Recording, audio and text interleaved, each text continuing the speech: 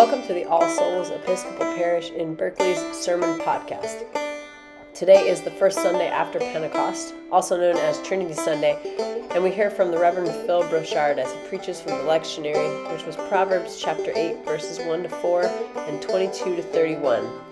We apologize for the audio as it's a little bit dim this morning. As always, you can find more sermons or information about All Souls on our homepage, which is allsoulsparish.org.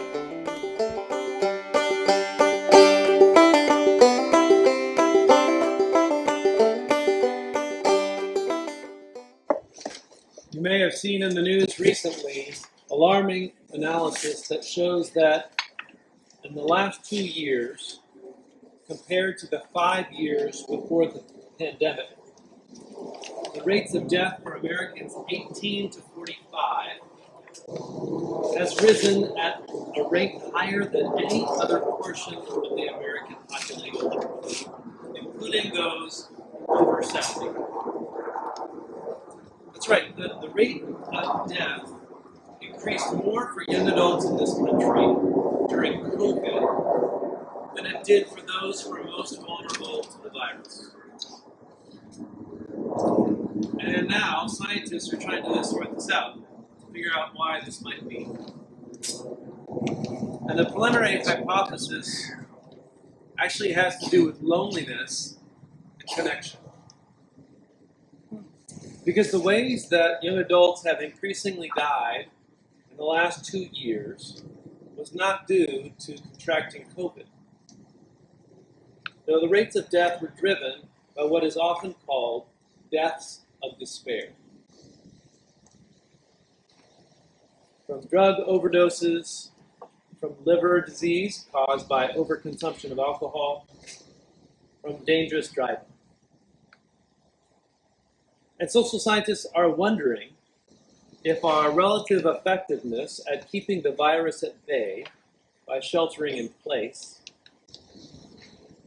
and by dramatically cutting off communal practices, if that severed the vital communal connections, with the end result being a deep and prevailing loneliness. In fact, they're wondering if we have entered into a crisis of loneliness. Because scores of people found themselves alone in their marriages, alone in their parenthood, alone in their work. You may know someone like this. You may be someone like this. There was an overwhelming feeling for many, many people. I also want to be clear about the difference between loneliness and solitude. Solitude is a choice. Solitude is the decision to spend time on one's own, to enter within, to listen, to reflect, and to abide within. Loneliness, though, is unwanted. It's the removal or denial of connectedness. It's an enforced isolation. And it corrodes, slowly but surely. For loneliness is a byproduct of a lie that we often tell ourselves in this country, that we are meant to survive on our own.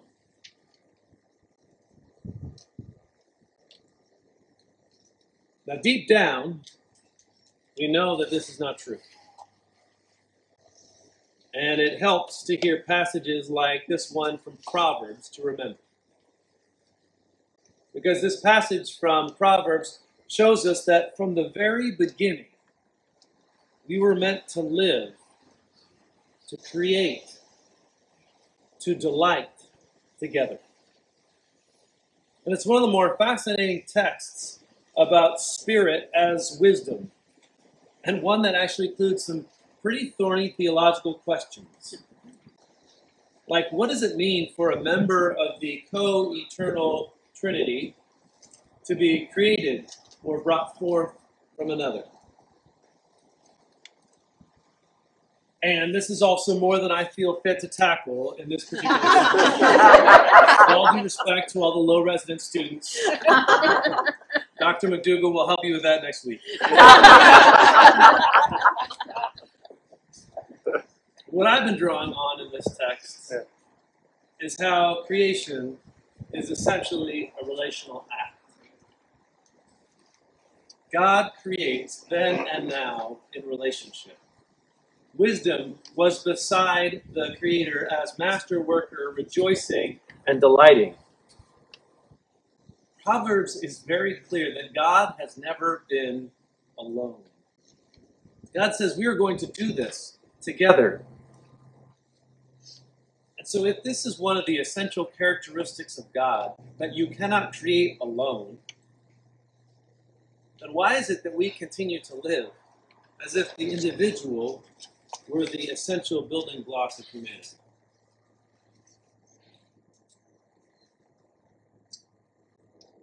Way back in time, when Barack Obama was still a state senator in Illinois, I was serving as a priest nearby in Walnut Creek at an Episcopal church. And I will never forget the staff meeting when my boss, who was the rector, brought in an email that he had received from a recent newcomer. It was quite an email. And in addition to feeling socially shunned for wearing a Raiders jersey to church that Sunday, I don't think it was necessarily because it was a 49ers congregation. Our visitor from Canada warned us that we were traveling down a very dangerous liturgical path, the path of creeping modalism. Now you may be wondering if creeping modalism is an invasive plant species, or if you've seen pharmaceutical commercials promising to cure it. In fact, it's a slippery slope to a kind of heresy known as modalism, as in each member of the Trinity existing in only one mode. Often it's unintentionally articulated with God only as creator, Christ only as redeemer, the Holy Spirit only as sustainer. Now remember, the thing about heresies isn't that they are completely false. The thing about heresies is they only convey a portion of the truth. In this case, God does create, Christ does redeem, the Spirit does sustain, but not on their own, not in isolation. This is part of the lie that they and we live alone. And now I appreciate that one of the gifts of the Enlightenment was that whomever the collective authority was at that time, be it the church, the state, the village, that they did not have complete authority over a person and that individuals have certain inalienable rights. And modalism has been around for a very long time. But over the centuries, since the 1700s, we have taken this notion of individualism, and especially in this country, we have held it higher and higher and higher until we've tried to imprint it upon the divine. But as we heard in Proverbs, the Spirit was and is a master builder. And in the prologue to John's Gospel, we hear that in the beginning was the Word, the Christ. With God, in God, was God. To have a full understanding of the Trinity is to know that each of the members of the one God live and act as in a fundamental relatedness with the others. No one creates alone. No one restores alone. No one delights alone. We know God together.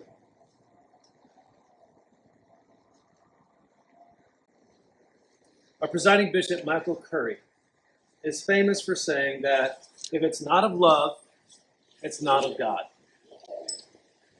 And Bishop Curry is absolutely right, of course. Scripture is clear about this as a fundamental characteristic and practice of the Christian faith. And even more, it's an essential characteristic of the Trinity. St. Augustine of Hippo, the 5th century North African theologian, gave us one of the clearest and most beautiful articulations of the Trinity as lover, the beloved, and love itself. Lover, the beloved, and love itself. Now, I know this is really obvious, but the only way to know love is to be in relationship with another. For love cannot exist alone. It is known, it comes into being when there is recognition, connection, and somehow something new and distinct is shared. And the wall that previously separated and divided and isolated falls, and a new creation is born. Friends, I do not know what the path ahead of us will look like, young and old. But I was reminded again this week, while I was leaning into this Sunday, that the very being of all that is exists to be related, to be known, to be loved. And so should we all.